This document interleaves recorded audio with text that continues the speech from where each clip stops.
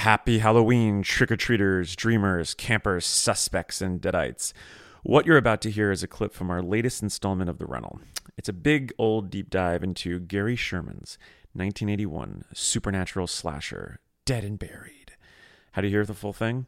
Become a member of our Patreon, The Rewind. You can find a link in the description of this episode, or you can visit www.patreon.com/HalloweeniesPod. Hope to see you there so we can give you one more scare. Directed by Gary Sherman, who we'll discuss. Screenplay by Ronald Shusett and Dan O'Bannon, kind of. We'll also get into that. It was released May 29th, 1981.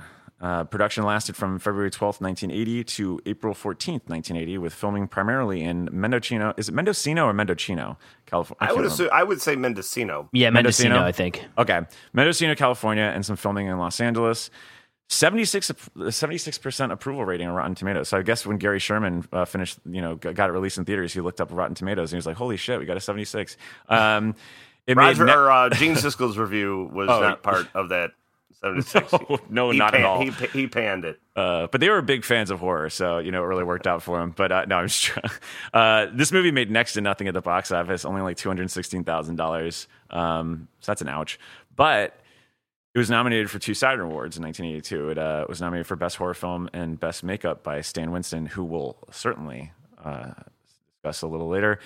Before we get into the nitty-gritty, I want to set the scene, as I always do with these relics, and discuss the horror of 1981. And it's pretty wild because the horror by the time you're at, in May of 1981, it's coming off of arguably one of the best years of pop culture, which is, like, to me, 1980. 1980 is just the pinnacle for me of everything. I think it's the crossroads of just what I love about the 70s and what I also love about the... It really sets a tone for the decade come.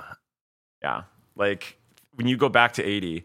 And I think we talked a little bit about this with maybe The Changeling. I can't remember which movie. Maybe it was The Fog commentary. I can't remember when we went over it. But an incredible rundown where you just get some of the most inventive blockbusters. But all of the blockbusters still feel indebted to the sort of cutthroat filmmaking of the 70s, which I love. But here's 1981. We got to talk about 81.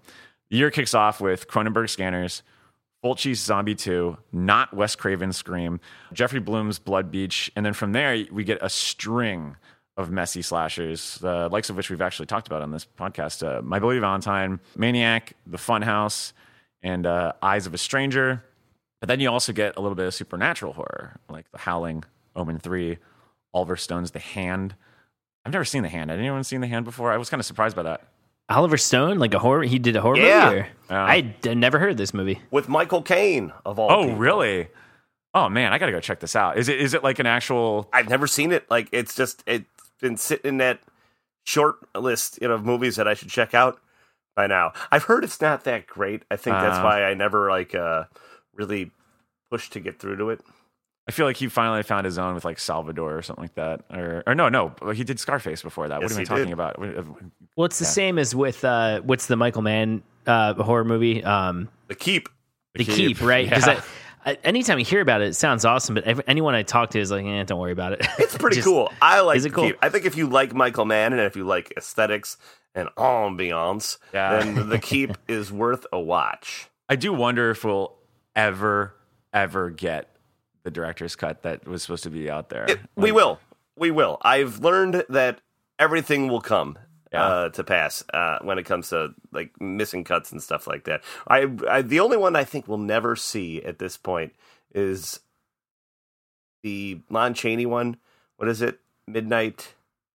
London After Midnight. Okay. Which is long gone. It's like just destroyed at this point. The one I'm waiting on is the 3-hour cut of All the Pretty Horses that's supposed to be closer to Cormac McCarthy's book, but Daniel Lanois, who did the original score for it, he won't release it because it broke his heart too much to see the movie butchered like that. So I don't know. We talked about that on another episode. I can't remember which one. I would love that. I just reread all times. of Cormac McCarthy's stuff. I would love it. The movie's fine as it is, but I think like the 3-hour true to the book cut would be excellent anyway. But that's not a horror movie. I mean, it kind of is. But here's a horror movie a pantheon of horror that I'd want. I'm just waiting and losing sleep over us finally getting Wes Craven's Cursed. But I'm just joking. I could care less if we ever get it. if Shout Factory didn't get it to us on this one, it's going to be a long time coming, I think, before. Yeah. Because people trying to say Cursed is actually good. No, no offense to any of you listeners. Give me a break, though. Yeah, that movie sucks. But it's somebody you just willed it into existence. Some ding dong's going to pay us $50 to do Cursed now. Yeah, well, that should have happened last year, folks. So the doors closed, but Mike. Speaking of other horror, I did want to bring up here's what was playing. Two of the horror movies that were playing up against Dead and Buried in Chicago on May 29th. Because I was going to get to May because read yours because I want to see if the only two that were playing in Chicago that weekend that were real horror, The Burning and Happy Birthday to Me. Well, there's another one.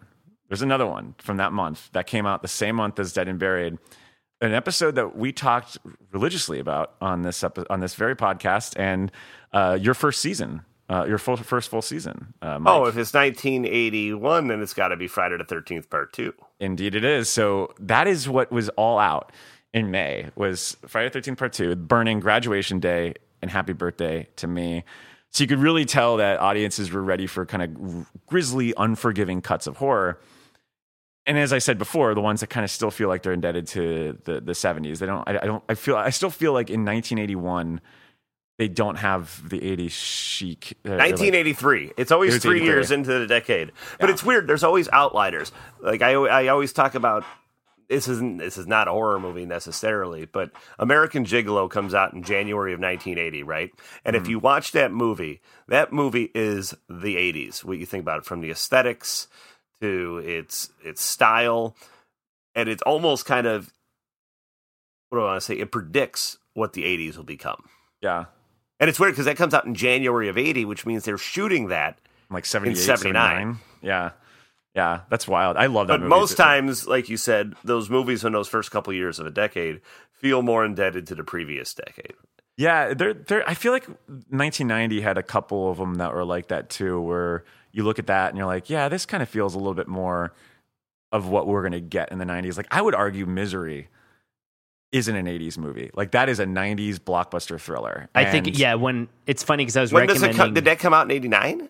It was 1990 it came out. Yeah, it was I think it was like November or December of 1990. The music no longer feels chintzy. The cinematography is a lot deeper. Yeah. There's some, I don't know, I love the aesthetic of 90s thrillers. It was funny, my brother and sister-in-law last night texted me. They're like, oh, we want to watch some, like a suspenseful movie, not horror, but suspense.